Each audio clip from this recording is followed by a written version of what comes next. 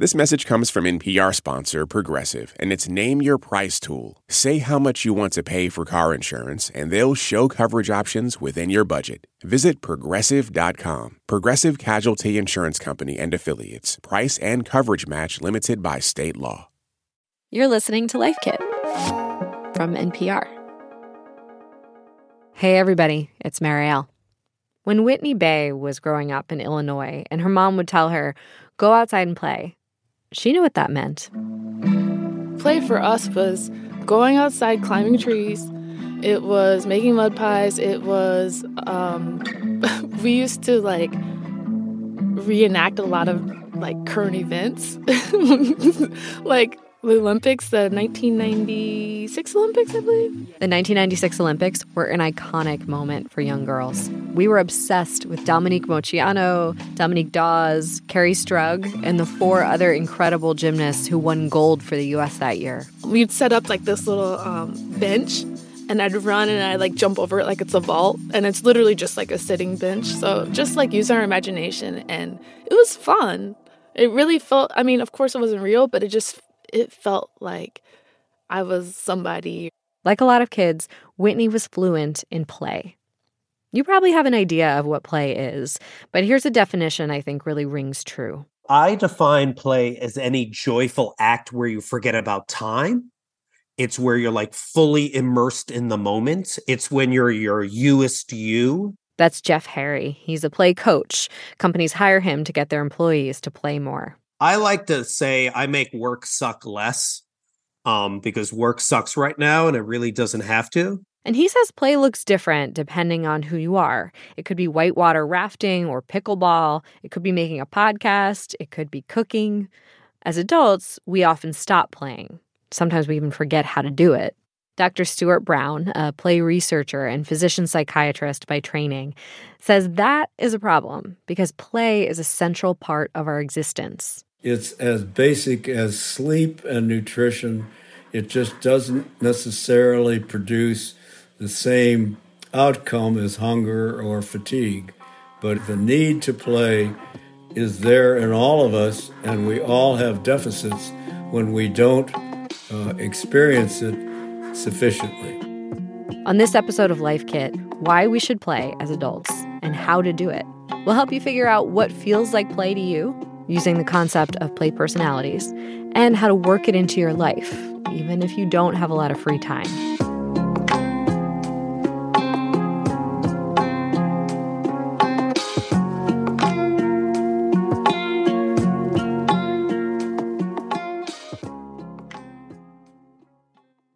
This message comes from NPR sponsor Progressive Insurance, where drivers who save by switching save nearly $750 on average. Get your quote at Progressive.com and see if you could save. Progressive Casualty Insurance Company and Affiliates. National average 12-month savings of $744 by new customers surveyed who saved with Progressive between June 2022 and May 2023. Potential savings will vary.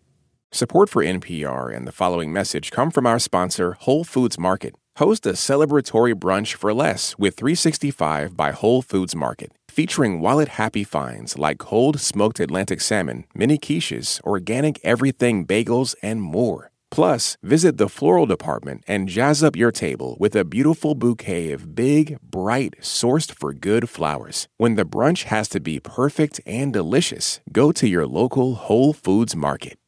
Instead of scrolling mindlessly, engage mindfully with the NPR app.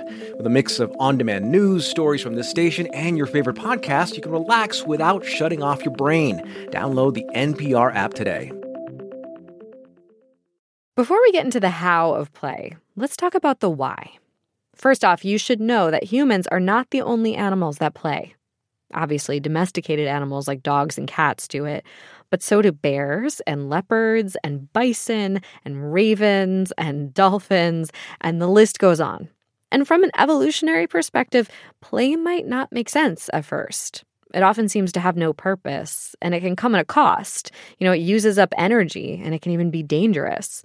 But animal play scholars and biologists argue that play does serve a number of purposes, that it can help us adapt to difficult circumstances, to practice skills that we need to survive, to problem solve, and to collaborate. Stuart Brown, whose voice you heard just before the break, says there's a lot of research on how animals play, and also on how humans play when we're kids. But there aren't as many studies on play in adult humans, for now at least. We have learned a lot, though, from watching other social animals. For example, there's research on rats, who are highly playful creatures. The researcher prevented them from playing, and then after, watched them run a maze and also socialize with other rats. The play-deficient rats have the inability to socialize as well as those who have played, so that play itself is seen as a necessity for rat health and rat pack socialization. He says the same seems to be true for humans and other social animals.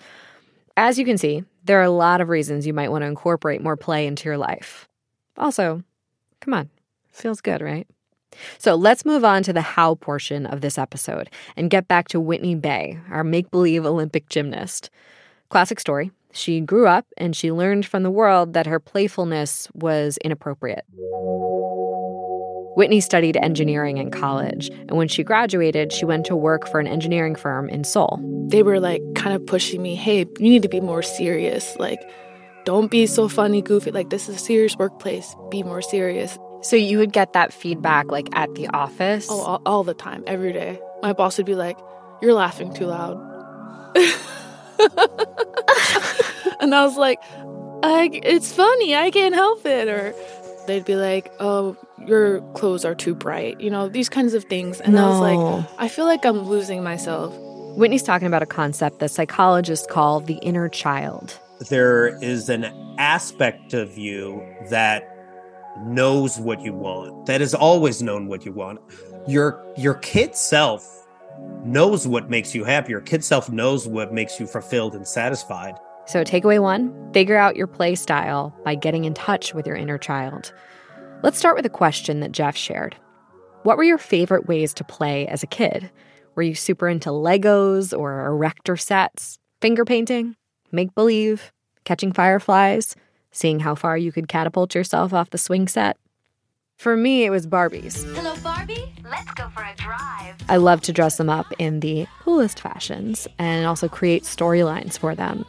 They'd be in love triangles filled with passion and betrayal. Tonight's the school dance. Okay, so then you're going to think about what kind of play that is. What's at the center of it?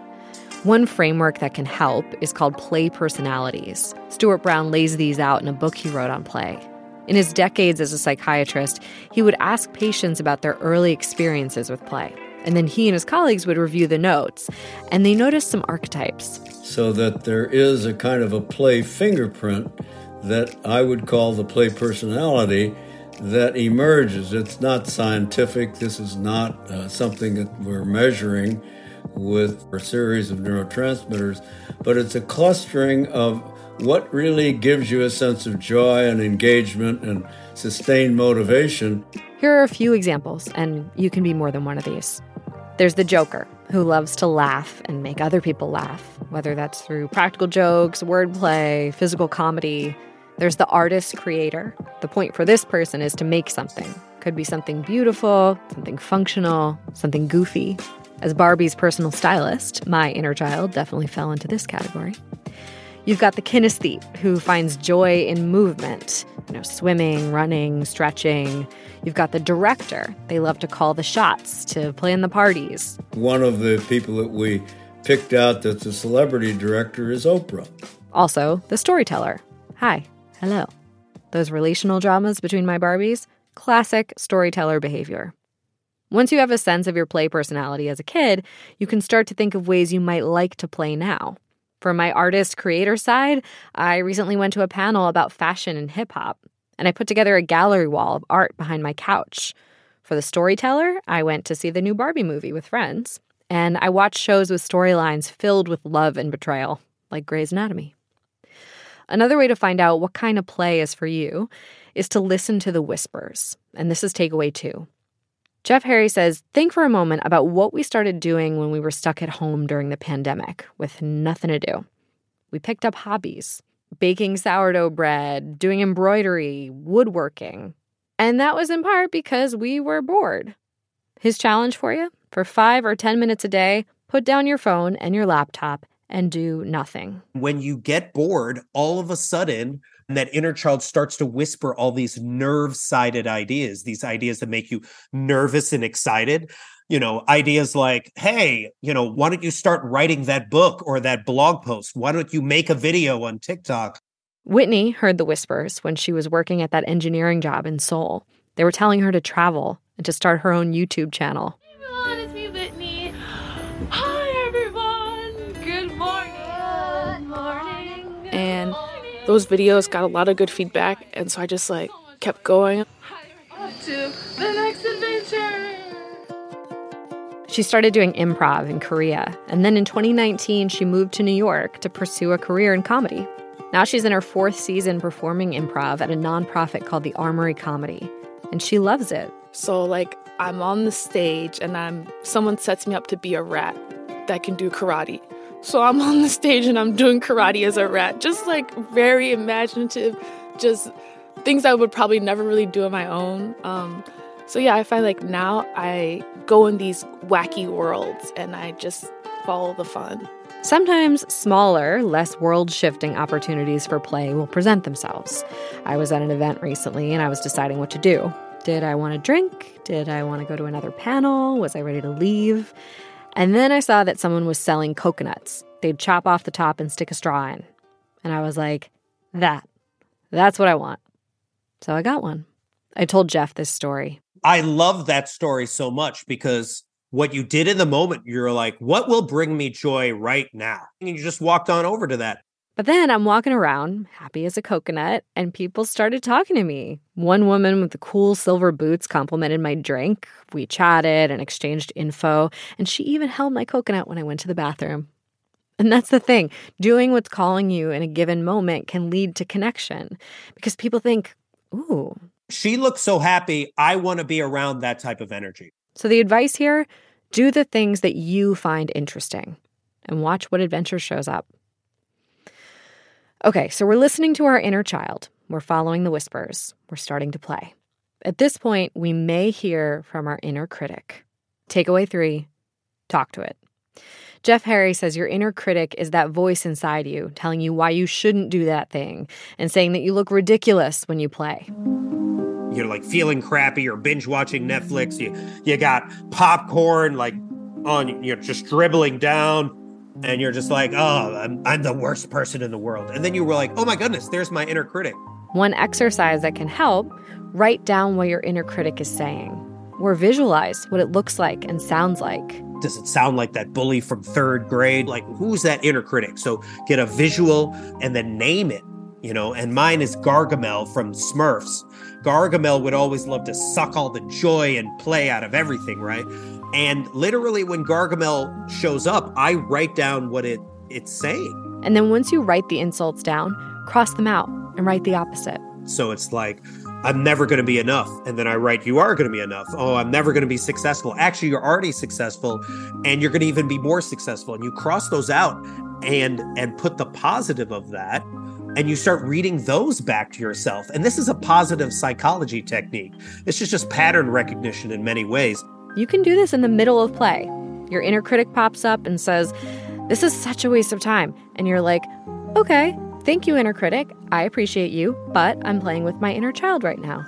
And actually, this is a great use of my time. Okay, takeaway 4. Think about what makes you feel free. Stuart has a question in his book. When have you felt free to do and be what you choose? Was there a moment, was there a circumstance, was there a situation that allowed you to really feel like you were yourself, whether you were 4 years old or 40? Why are we talking about freedom? Because play and freedom are interwoven. When you're doing something simply for the end result, like to achieve, you lose a part of the joy of being alive. It's easy to lose a sense of an experience which is in itself wondrous by demanding that the experience produce outcome. When you're playing and you're not so attached to the outcome, that gives you the freedom to wonder, to be in awe, to learn for the sake of learning. So in addition to that question above about when you felt free, also ask yourself what stands in the way of you feeling free now. Is your environment unsafe? Is your job constantly in jeopardy? Is your partner always critical of you? That is all legitimate. And for many, many people, living in a violent neighborhood, being impoverished, having physical illness, this is not to make life just a fun and games and play. It's not. Life is challenging for all of us. But the play nature that we have usually allows us to find within our lives, even in very difficult lives, moments of joyfulness. Look, I get it. You may feel like you barely have time in the day to sit down, let alone play. But playtime doesn't have to mean spending hours every day making sandcastles. Though I'm kind of into that idea. You can inject play throughout the day. Whitney Bay was at a restaurant with her parents this one time. And my rule is, at a restaurant, everybody puts away their phones. So while they were sitting there, she taught them how to play this little improv game where the first person says who they are, the second person says where they are, and the third person says what they're doing. Like if I say, oh, we are farmers, then you have to say where we are. And so my mom would be thinking like, okay, I'm a farmer, where am I? And just kind of using her imagination. We are farmers and we are at Walmart. You could say anything. And then maybe the third person is like, okay, we're farmers at Walmart and we are shopping for bikinis. And you do a little scene. I could be like, hey, Farmer Joe, that's a nice hot pink bikini you got on. And so on. And it was only like 10 minutes and our food came out and that was the end of that. But to this day, we still talk about that. We're like, well, remember when my dad did this and my mom did that? Like, we still talk about that fun moment that we had. You can also find moments of play by just letting yourself be playful, even for 30 seconds. Pet a puppy on the street with permission. Pick up a pine cone at the park and ask your friend to name it. Watch people flirting on your subway car. Stewart said that on the morning of our interview, he walked out of his house to get his copy of the New York Times. Which is part of my 90-year-old ritual now. And there on the step in front of me was a little Oregon junco. And that little Oregon junco was looking up at me and jumping up and down and jumping up and down. And I thought, that little bird is really glad to be alive. Okay, so am I. I'm an old guy, but I'm still glad to be alive. So I got from the immediate surroundings a sense from nature that, at least that moment was a joyful one. Okay, it's time for a recap. Figure out your play style or personality. You can start by asking, how did I like to play as a kid? And how can I incorporate that form of play into my life now? Also, follow the whispers. Whether you're at a job you hate or at an event unsure of what to do next, listen to that voice that's saying, go get a coconut. Engage with your inner critic. Give it a name. Mine's called Doreen. She is the worst. And when she starts yapping and telling me that I look ridiculous, I tell her she's wrong. Think about what makes you feel free. And by that, we mean think of a time when you felt free to do and be as you choose. What stands in the way of that now? Lastly, find moments of play whenever you can. I was just thinking of something else silly that I did this morning, but it's too silly to tell you. Good for you. Well, don't hesitate to share it. Okay, so I don't know if you'll know this song. I think it's like a song from the 80s, but it's like, we got the beat. You know that one? No, I don't, but I'm a couple of generations older than you. I got food groceries delivered, and I got beets. And so as I took out the bag of beets, I just started singing, we got the beets. And I was alone in my house. Good for you. But I was like, we got the beets. Well, you felt better when you sung it. I really while you did. were singing it. I really did. See, that's part of the magic of play itself. All of a sudden, you feel better. Why? Why does play do that? Why do we have that in us? And since it's in us, why don't we use it more? Good question. For more Life Kit, check out our other episodes. We've got one on rest as a form of resistance and another on the power of fun. You can find those at npr.org/lifekit. And if you love Life Kit and you just cannot get enough, subscribe to our newsletter at npr.org/lifekitnewsletter. This episode of Life Kit was produced by Margaret Cirino. Our visuals editor is Beck Harlan, and our visual producer is Kaz Fantoni. Our digital editors are Malika Grebe and Claire Marie Schneider. Megan Kane is the supervising editor, and Beth Donovan is our executive producer. Our production team also includes Andy Tagle, Audrey Nguyen, Sylvie Douglas, and Thomas Liu. Engineering support comes from Valentino Rodriguez Sanchez, Joshua Newell, and Stu Rushfield. I'm Marielle Segarra. Thanks for listening.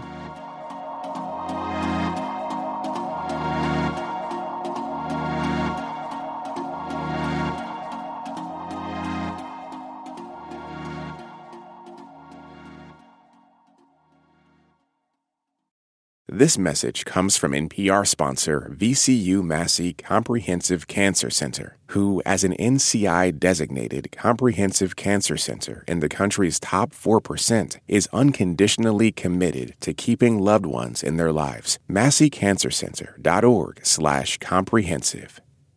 This message comes from NPR sponsor Shopify. Shopify is the global commerce platform that helps you sell at every stage of your business. From the launch your online shop stage to the first real-life store stage, all the way to the did we just hit 1 million orders stage, Shopify's there to help you grow. Sell without needing to code or design. Just bring your best ideas and Shopify will help you open up shop. Sign up for a $1 per month trial period at shopify.com/NPR. On Wildcard, the new podcast from NPR, you'll hear people like comedian Jenny Slate reflect on their lives. What is something you think about very differently today than you did 10 years ago? Dressing, like not salad dressing. I've always loved it and I'll never stop. Dressing my body. That's all part of the new game show Wildcard, only from NPR. Listen wherever you get your podcasts.